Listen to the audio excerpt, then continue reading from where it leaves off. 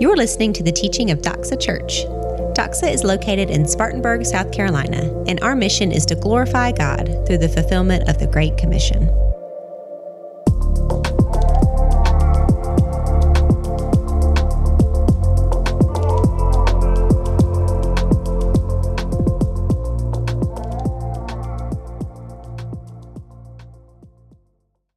Well, take your Bible and turn with me to 1 John. The book of 1 John is where we're at. And this morning we're going to be looking at the fourth promise that we see in this letter.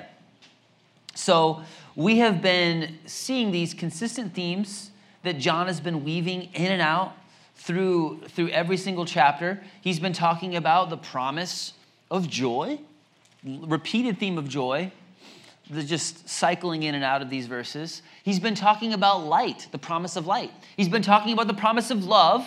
And this morning, we're going to look at this fourth element, this fourth angle that John takes that is everywhere you look in 1 John. It's the promise of victory. The promise of victory. So when I say the word victory, a lot of us just immediately think of, we're not fighting any wars in our country, thankfully. So a lot of us just think of like sports, right? Some of you are sports people. Not everyone in here is a sports person, but we all want to be winners, right? And if you think about that idea of like, all right, I'm promised victory. That's great. If you're a sports person, you immediately think of winning, having victory, winning the championship, and now you're a victor because you accomplished it and you did it. But the thing about sports and it applies into the rest of life is you can relish that victory for just a couple minutes, right?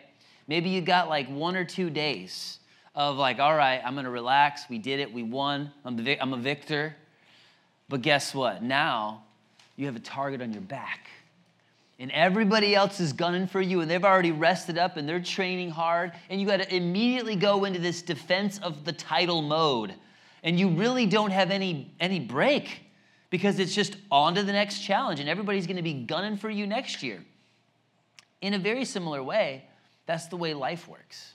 We accomplish something. We have a victory. Yes, I won. I graduated. I have this job. And little do you know, before you even realize it, the next challenge is coming your way in life. Now, when John talks about the promise of victory in this chapter, I'm going to give you a little heads up here. We're going to get into the passage in a second. But John actually acknowledges that this isn't just you do it once, you accomplish it, and then you're good. That's not the kind of victory we're actually talking about. So look at this passage with me, and let's read it together. First of all, at this promise of victory. So chapter 5, start in verse 1. Everyone who believes that Jesus the Christ has been born of God, and everyone who loves the Father loves whoever has been born of him. By this we know that we love the children of God when we love God and obey his commands. For this is the love of God, that we keep his commandments, and his commandments are not burdensome. For everyone who has been born of God overcomes the world. And this is the victory that has overcome the world, our faith. Who is it that overcomes the world except the one who believes that Jesus is the Son of God? This is he who came by the water and blood, Jesus Christ, not by the water only, but by the water and the blood. And the Spirit is the one who testifies, because the Spirit is the truth. For there are three that testify, the Spirit, the water, and the blood. And these three agree. If we receive the testimony of men, the testimony of God is greater, for this is the testimony of God, that he has borne concerning his Son. Whoever believes in the Son of God has the testimony in himself. Whoever does not believe, God has made him a liar, because he has not believed in the testimony that God has borne concerning his Son. And this is the testimony, that God gave us eternal life, and this life is in his Son. Whoever has the Son has life. Whoever does not have the Son of God does not have life. I write these things to you who believe in the name of the Son of God, that you may know that you have eternal life.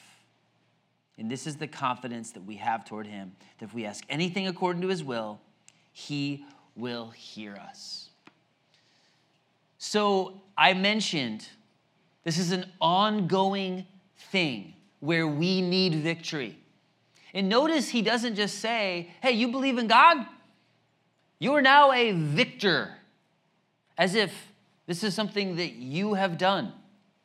No, what does he say there? He uses a participle. He actually turns this word overcome into a verb, right? Overcomes, which is implying that this is a continual thing that needs to happen consistently. Because like I just mentioned earlier, life will keep hitting you. It goes from one peak to another valley. And you won't stay at that peak forever because of the curse of sin in this world and the effect of other people that they have on us. We are going to face challenges. For some, it's addictions.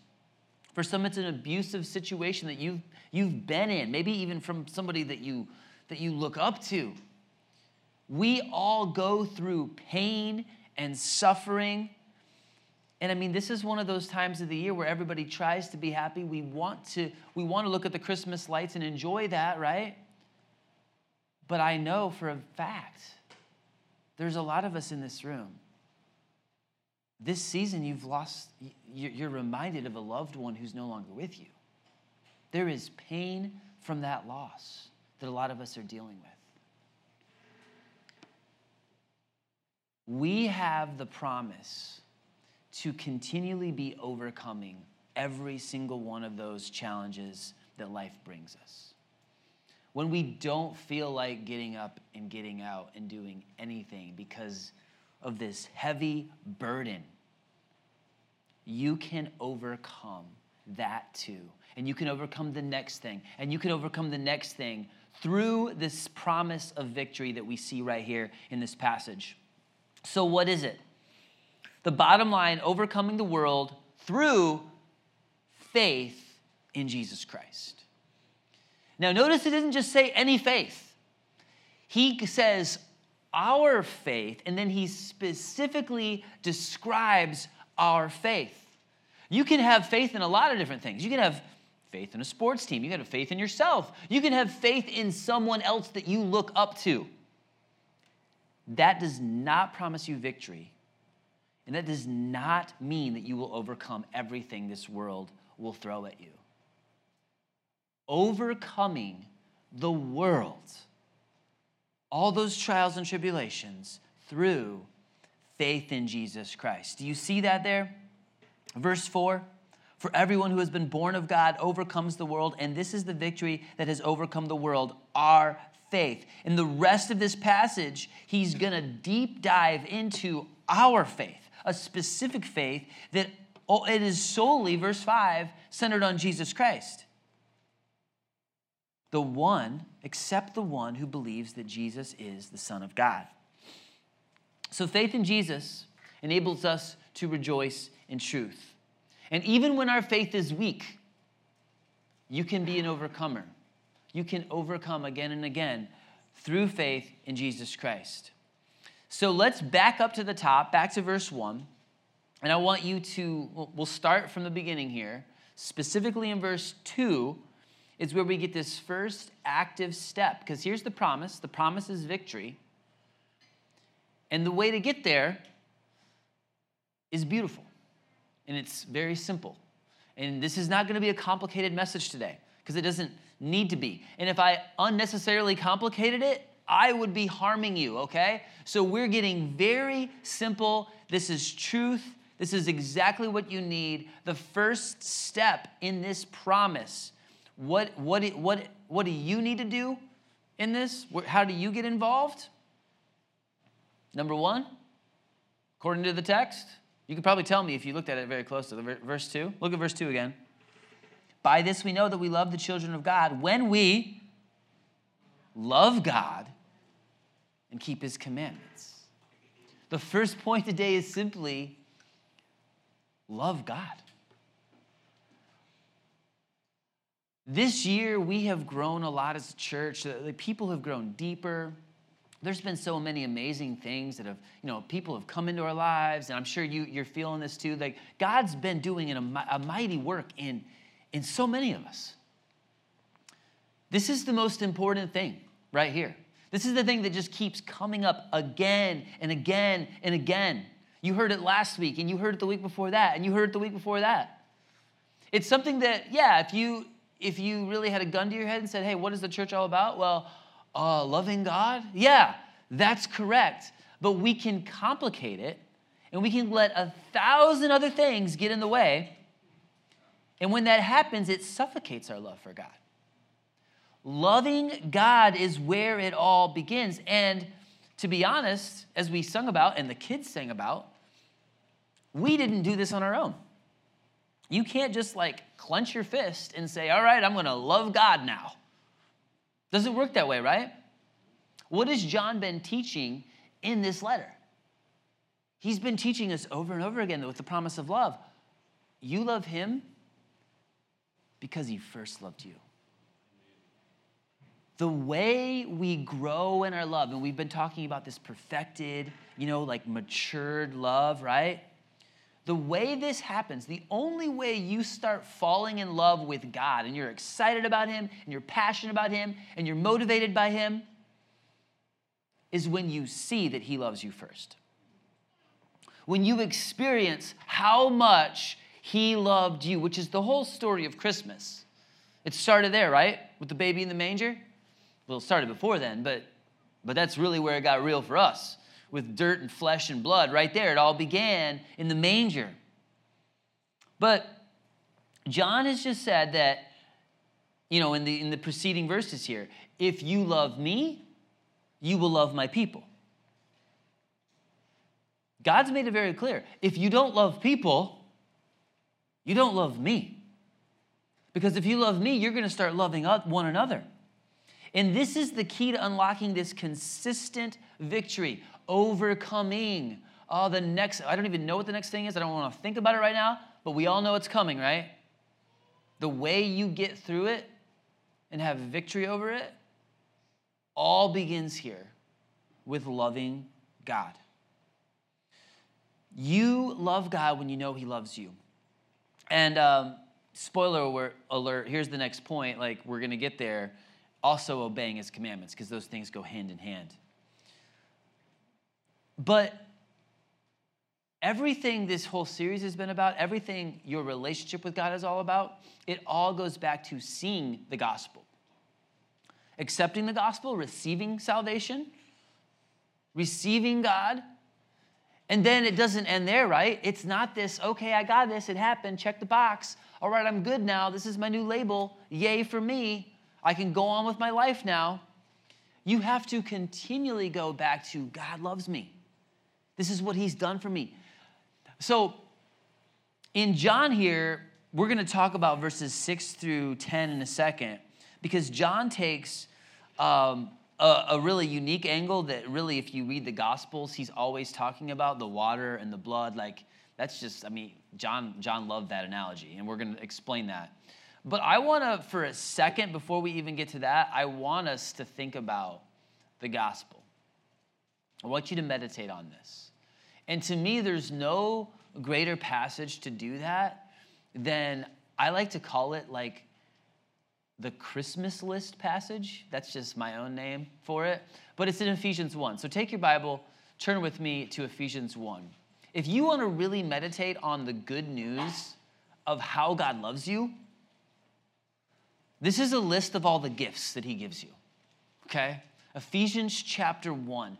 We just have Feliz Navidad. Here it is, gift after gift after gift after gift after gift. So, those of you who've been here for a while, you remember when we were preaching through Ephesians. I preached 2 sermons on Ephesians 1, 2 straight weeks in a row. Just completely different sermons, but it was all about the same truth here. So let's look at verse 3. I want to read this. And I want you to start looking for all of these lavish gifts of our salvation. And again, you hear this? You know him? Your love for him is going to get stirred up. This is how it works. We love God when we see how much he loves us. So let's look at how much he loves us. Verse 3, blessed be the God and the Father of our Lord Jesus Christ, who has blessed us in Christ with every spiritual blessing in the heavenly places, even as he chose us in him before the foundation of the world, that we should be holy and blameless before him in love. He predestined us for adoption to himself as sons through Jesus Christ, according to the purpose of his will, to the praise of his glorious grace, with which he has blessed us in the beloved. In him we have redemption through his blood, the forgiveness of our trespasses, according to the riches of his grace, which he has lavished upon us in all wisdom and insight, making known to us the mystery of his will, according to his purpose, which he set forth in Christ, as a plan for the fullness of time to unite all things in him, things in heaven and things on earth. In him we have obtained an inheritance, having been predestined according to the purpose of him who works all things according to the counsel of his will, so that we who were the first to hope in Christ might be to the praise of his glory. In him you also, when you heard the word of truth, the gospel of your salvation, and believed in him, were sealed with the promised Holy Spirit, who is the guarantee of our inheritance until we acquire possession of it, to the praise of his glory. Look at the screen. Do you feel overwhelmed by that? I know it's a lot of text. Take a picture of it if you need to. Just start writing this down. There is a gift after gift after gift. You are blessed with everything you need, verse 5. Every single thing you need in this world, he will give you. You are chosen in love for his glory, verse 4. You were adopted into the family of the beloved. Verses 5 and 6, accepted in the beloved? Really? This is amazing. You were forgiven by grace, verse 7. You are lavished with grace, verse 8. You are known and you have a purpose, verse 9. You are an instrumental piece of God's plan, and he has a plan specifically for you.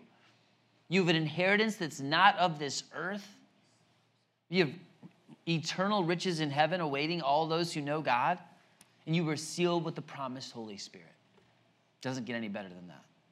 The lifeblood, the enabler, the comforter, the one who works in us and through us and gives us the strength to live our faith. It's the Holy Spirit. So we have to walk with God. We have to talk with God.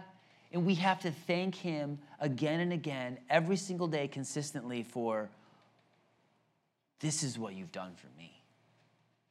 And the more you meditate on what he's done for you, the more you keep that at the forefront of your vision, the more you'll love God.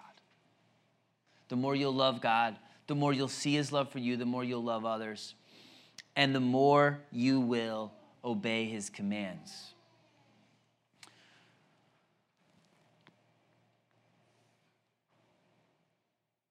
I think last week when we talked about your love being perfected and maturing, we were saying the same thing. And now to go back to the text in 1 John, we're really looking at the exact same truth. John is just taking a different angle on it. In verse 6, he talks about, this is he who came by water and blood, Jesus Christ. And it's easy to get confused here. Wait, what's going on? Like the Spirit and the water and the blood? You should, for those of you who like to really take deep dives into stuff, there has been a lot of ink spilled on exactly what John is trying to say right here, okay? For some people, it's like, well, when Jesus died on the cross and they pierced his side with the spear, water and blood flowed out. So they're talking about the sacrifice. It's part of it, but wait, we're talking about Jesus coming for us specifically. So it's not just that.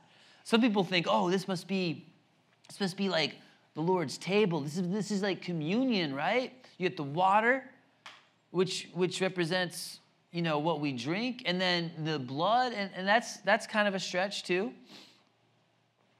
What John is talking about here, when you look at the Gospel of John, when you really read his writings, he's talking about the earthly ministry of Jesus Christ. He's talking about Jesus coming into this world on a rescue mission to save you. So the water represents the beginning of his earthly ministry when he was 30 years old, when he was baptized in the Jordan River by John the Baptist. It was on from there on. The blood represents the finished work of Jesus Christ on the cross. Jesus came into this world, born in a manger, virgin birth. He lived a sinless life. He began his earthly ministry. He began to do miracles, to save the lost, to seek and to save. All of these amazing stories we hear, it all pointed to and culminated for Jesus giving his life a ransom for many. Shed his blood on the cross for the forgiveness of our sins. When we confess our sin, he is faithful and just to forgive us our sin and to cleanse us from all unrighteousness. That's the gospel. John is talking about the gospel. This is what we must focus on, and we will grow in our love for him. It's that beautiful. This is what we're celebrating this Christmas season for. So we have come full circle now. We love him because he first loved us. 1 John 4:9 says this. If you go back a chapter, in this the love of God was made manifest among us, that God sent his only Son into the world so that we might live through him. In this is love, not that we have loved God, but that he loved us and sent his Son to be the propitiation for our sins. We're preaching straight gospel today, and this is where I want to invite you. If this is news to you, you can accept him today. Maybe you've heard this your whole life, and you've just put it off, and you've put it off, and you've never really truly owned the fact that I am a sinner. And apart from God, I'm doing it my way, and it's not going very well. I can pretend, I put on a face that everything is great for everyone else. I never want to admit that I have doubts, that I have fears, that I have severe insecurities. You put on a front. Here's the invitation. Accept the love of God. It is a free gift that you can receive. This is why Christians give gifts on Christmas, because God gave us his Son, the greatest gift. Jesus gave his life, the greatest gift.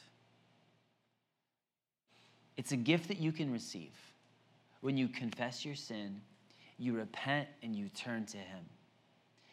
If you don't have that, none of this is going to make sense. And Christians are going to sound really weird to you. And love is going to be a hard thing to fully grasp. You're going to see shades of it. You're going to see shadows of it. You're going to like the concept of it. Everyone loves love. We all love people who love us, right?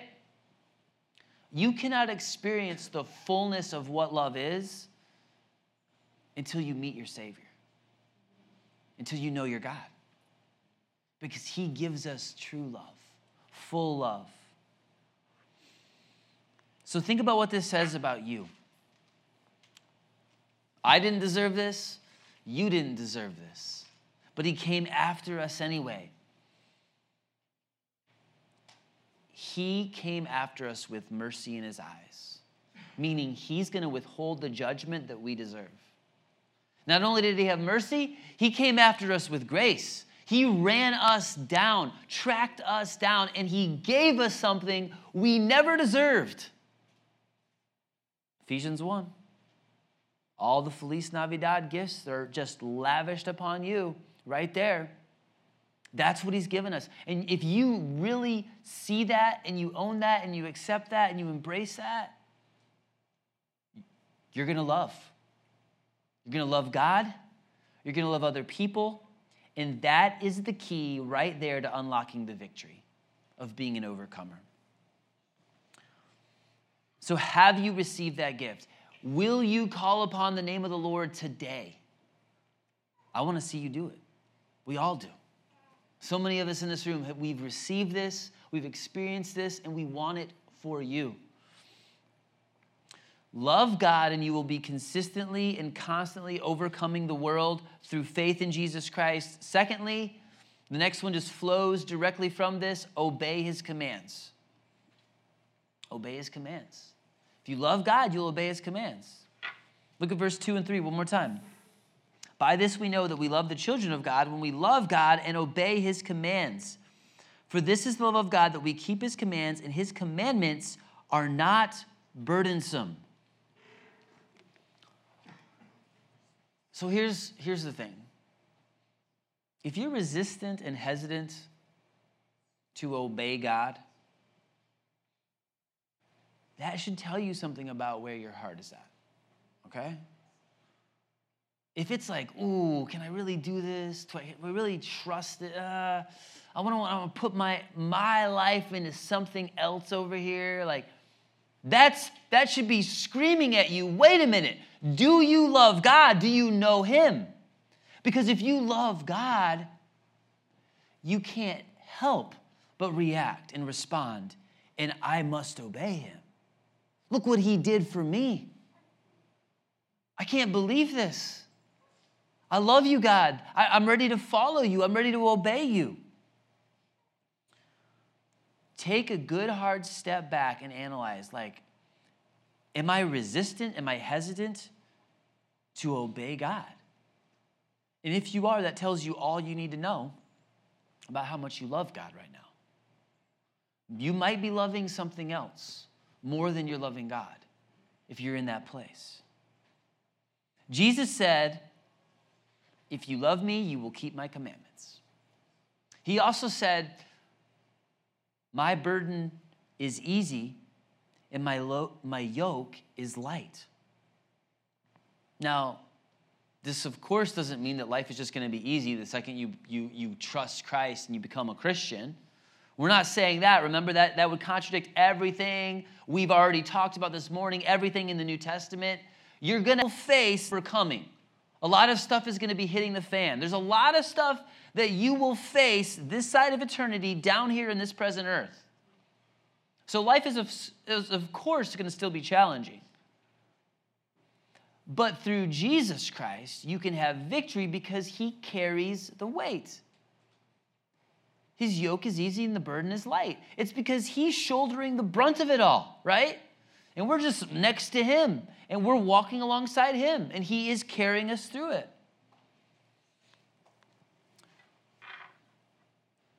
You trust God when you know God, when you see his love for him.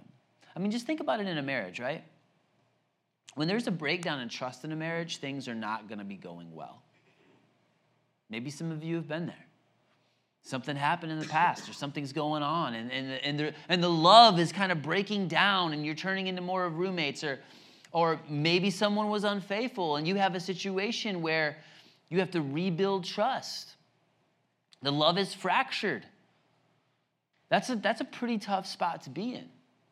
It's like, if I don't know that my wife loves me, and she's gone on some project, she's working with some client, and she's gone for a really long time, like, if you don't have trust and you don't have deep love, your mind's going to go to these weird places like, well, what's she really doing? You're going to be like looking at the phone, you're going to be doing all these things because the trust has broken down because the love isn't where it should be. If you don't trust God, if you're having a hard time giving your life over to him, you simply don't know what he's done for you. And you're not focused on all that he's already done for you and how much he loves you. God presents himself also as a loving heavenly Father. This is a great thing to talk about at Christmas time because for some of us, we have not had a great picture of a perfect father in our life. And during this season, like, old memories are stirred up and it can be a heavy thing. God is not like your father who was a fallen human, who is a sinner, who is imperfect. None of us have perfect fathers. None of us in this room are perfect fathers. We all fail. We all don't measure up. God is the good Father. who never leaves you, never forsakes, never fails, never, ever will God do something to hurt you. He is a provider. He is a protector. He cares for you. And if something comes in your life that hurts, he's the remedy. Okay? He's the answer. He's not the initiator of that. Of course, things happen that will hurt you. God allows some of those things in this present life, but he is over it all. It will never take you down because he loves you that much. When God says, don't, we've talked about this a lot. Does anybody remember? Our good Father, if he's telling you don't do something, I need you to obey me here. I need you to trust me on this. Don't do this. We can think, oh, well, I want to do that. My feelings want to do this. Like, my emotions want to do this. When God says don't, what is he really saying? You remember. Good job, everybody. When he says don't, what he means is don't hurt yourself. You can trust him. He's not going to make a rule to just lord it over you. That's not who our good Father is. When you know him, when you know how much he loves you, if he says, obey me here, I need you to trust me here, I'm looking out for you, please don't do that. Fill in the blank. Maybe it's something to do with the gift of sex. Maybe it's something to do with your will and your emotions. When God says don't, he means don't hurt yourself. And when he says go, he means go and flourish. That's our Father who loves you. I love that it says here, John knows exactly where we're going to go with this. Well, wait a minute, if I give everything over to him, if I love him and I obey him, that means that I'm not going to be able to have this fun thing in my life. And I can kiss that one goodbye, and I won't make any money because I'll have a crazy salary. And I mean, if I say yes to God, he's going to send me over to some country in Africa to be a missionary, and I'll just won't be happy. What a terrible view of your loving Heavenly Father. God doesn't just put you in a place to punish you and to beat you into submission. That's a super distorted view of God, our good Father.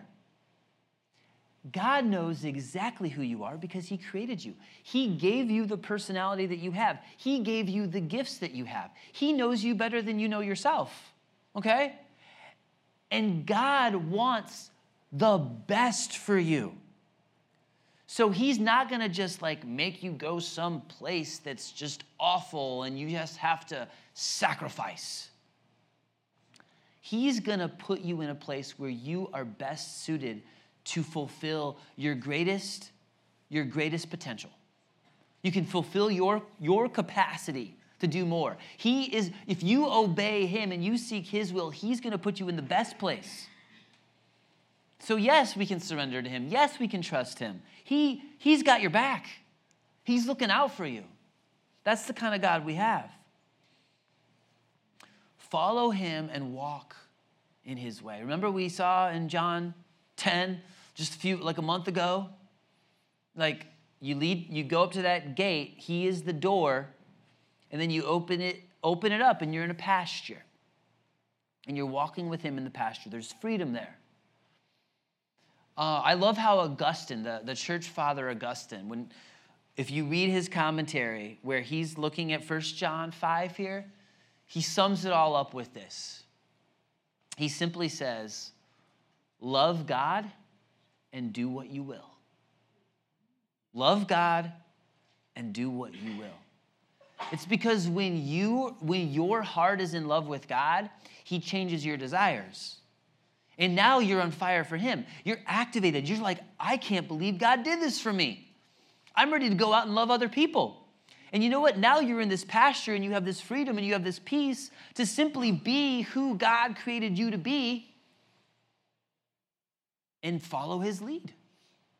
You don't have to conform yourself to this ideology or this person over here. You don't have to get in this rigid grid and be a cookie cutter person anymore. That's not the way God works. Love God and do what you will. Once you're in love with him, he starts opening up doors and avenues, and you're in this pasture of freedom to be the fullness of who God created you to be. Promise of joy, promise of light, promise of love, promise of victory. Because you're focused on, oh, my word, God did this. And I got to show this person how good God is. And guess what? Those problems and those challenges that you're facing, they're kind of like minimized. They're off to the side. Like we're not as focused on those. They're not all consuming of our time and our thoughts and our emotions because we're so in love with God. And we're making an impact in other people. You want to be an attractional person who has light? You want to shine your light? You can't do it if you don't love God. And if you want to make a bigger impact in your family, if you want to make a bigger impact at work, what do you need to do? Meditate on the gospel, see the love of God for you, fall in love deeper with God, and you're going to love others, and it's going to show. That's why the church is a light. We're a city on a hill because we have the light of Christ. We know the love of God. We are the people who've been gifted the love of God, and we can share that with others. Obeying his commands flows out of love. Love God and obey his commands. When I felt called to go into ministry, I was fully expecting to go into business, all right? I chose a Christian university in Greenville, South Carolina, because I was like, what's a Christian college that has the best business degree? Because I want to make a lot of money. That was why I went to Greenville, okay? And I was like, I want to go to a Christian college, but I wanted to be a really good business degree. And that summer I worked at a place, McLean Midwest Grocery Distribution, okay? This was this massive complex. They did it all. I was like right there in the middle of it all, and I saw guy after guy, like lady, like everybody I was surrounded by, making lots of money, working horrible hours, super angry and bitter at their life. I was like, man, this doesn't look that great. Don't really like what I see here. Yeah, these people have a lot of money and they can go on vacations, but man, they need a vacation like every day because their life is not what I want. And you know what I saw as I looked around?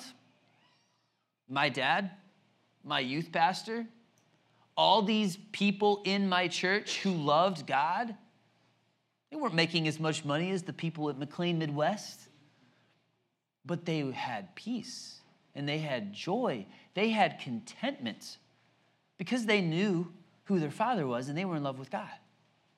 And those same people who loved God said, hey, David, I think you should try to go into the ministry. You need to pray about that. All these people are encouraging me. I think you should think about this. And at the same time, I'm like, oh yeah, I really don't like what I see over here.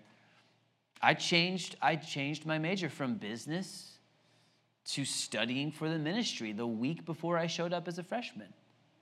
And God just started changing my heart about it all. And I never looked back, and here we are today. But that's just my testimony, part of my testimony of how God used other people in my life to show me that truth. I want you to see the same thing.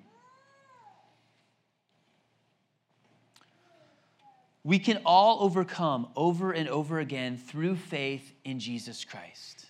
So what's your story? Where's your testimony in all this?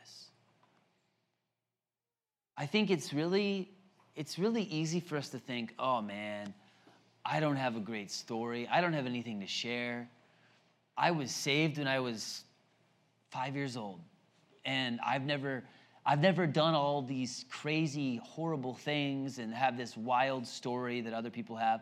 So I want to talk about that just for a minute, because I think a lot of people underestimate their testimony of how God has worked in their life.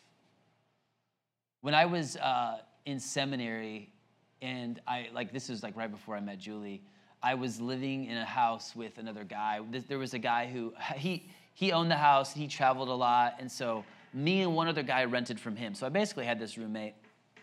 And we got to know each other. We became really good friends. He had the opposite story as me, okay? I grew up, my dad was a pastor. I grew up going to church every single day, right? He grew up in an abusive home, very abusive home. He went to the Navy. He was on drugs, like the whole 9 yards, like that story you hear, right? He got saved when he was 26 years old. He told me something one day. We always, we would talk all the time. We would work out together. Great guy. He told me, you know what? People like you who have this like testimony where you were saved as a child, you can look at people like me and you can be really moved by God's salvation in my life. God rescued me from depression, from addiction. And it's true, like a person like me is like, wow, that's an amazing testimony. Wow, almost wish I wish I had something that amazing to share with people.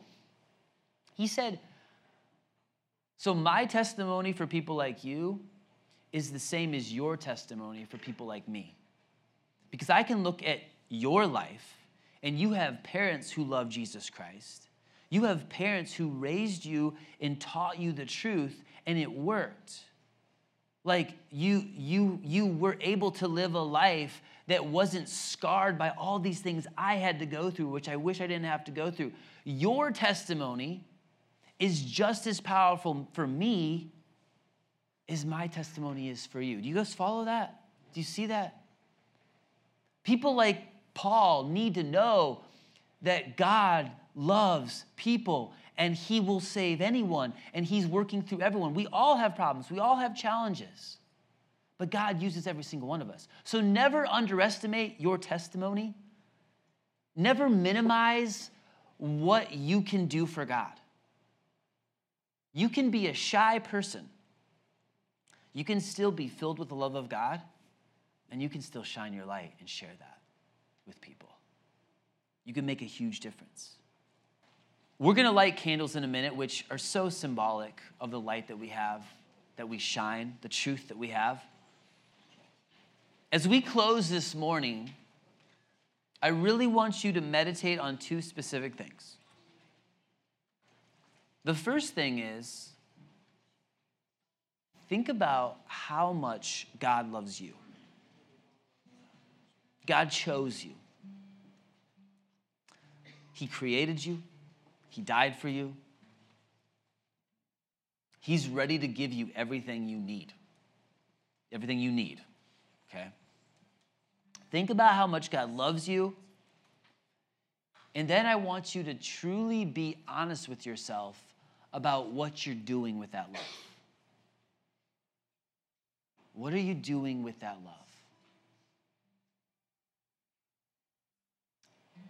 In this book, we haven't been able to read every verse. This has definitely not been a series where we go verse by verse. We've been looking at the four promises, the four big themes that cycle all throughout it, right? But if you want to jump ahead all the way to the last verse of 1 John chapter 5, look at it with me. It says, little children, keep yourself from idols. I was talking with Chris about this passage this week, and I mean, if you're just reading through this will really just jump out at you like, wait, what? Where did that come from? It came out of left field. That's like the first read. You get like, and John is a master writer, okay? He's saying this to make us stop and pause and like, okay, I got to connect some dots now because he just sprung that one on me. Why does he end this whole thing? He's just been talking about light and joy and peace and victory. And then he just says, the last thing he says is, little children, keep yourself from idols. He's making you think, right? So let's think about that. How much God loves you. Be honest with what you're doing with that love. Have you left your first love? It's another question that John proposes in another one of his writings. Or are you motivated by something else? Because you can be doing the right thing. You can be in church, okay? And you can be so consumed with this detail has to be perfect and this person has to do the right thing and I got to correct that problem and I got to fix this over here. Before you know it, you've lost your first love and you're not simply loving God and letting his love flow through you. You're actually doing the right thing, but you're doing it in your own strength. And guess what's going to happen? You're not going to be overcoming when that next hurdle and the next challenge comes. So when he says, little children, keep yourselves from idols, it does connect because everything you put over Jesus Christ is an idol, right? So anything in your life right now that you love more than God is an idol. This whole book is about loving God. Receive the love of God. Show the love of God. Shine it forth. So I told you to think about those two questions. Meditate on the love that God has for you and think about what you're doing with that love. Is there an idol of the heart that's in the way? Is there something that you're just so preoccupied with that, or you can't stop thinking about that, or you've made this a bigger deal than it needs to be, but it's affecting your love for God? Stand up, everyone. We're going to have some people come by. They're going to light your candle. If you're at the end of an aisle, you'll probably get a little light. And once you have your candle lit, I would like you just to pass that on to the next person next to you. If everybody has a candle. If you need a candle, raise your hand. Got a lot of people right here, but we're looking good. So we're going to just light these candles. And we're going to take some time to pray right now. If you've received the gift, you have the lights. You have joy because you've received the gift of love. You also find joy by sharing the gift of love. And you can be an overcomer. You can overcome what you're facing right now. You can overcome what you're going to face tomorrow and next week because of the love of God. Think about how much God loves you. Just talk to him about what you're doing with that love. Use your seat right now as an altar, wherever you're standing. Just think about that light that you have, that you're holding in your hand, how you have to shine that. We're going to spend some time in prayer. And then in a few minutes, we will pray and we will sing.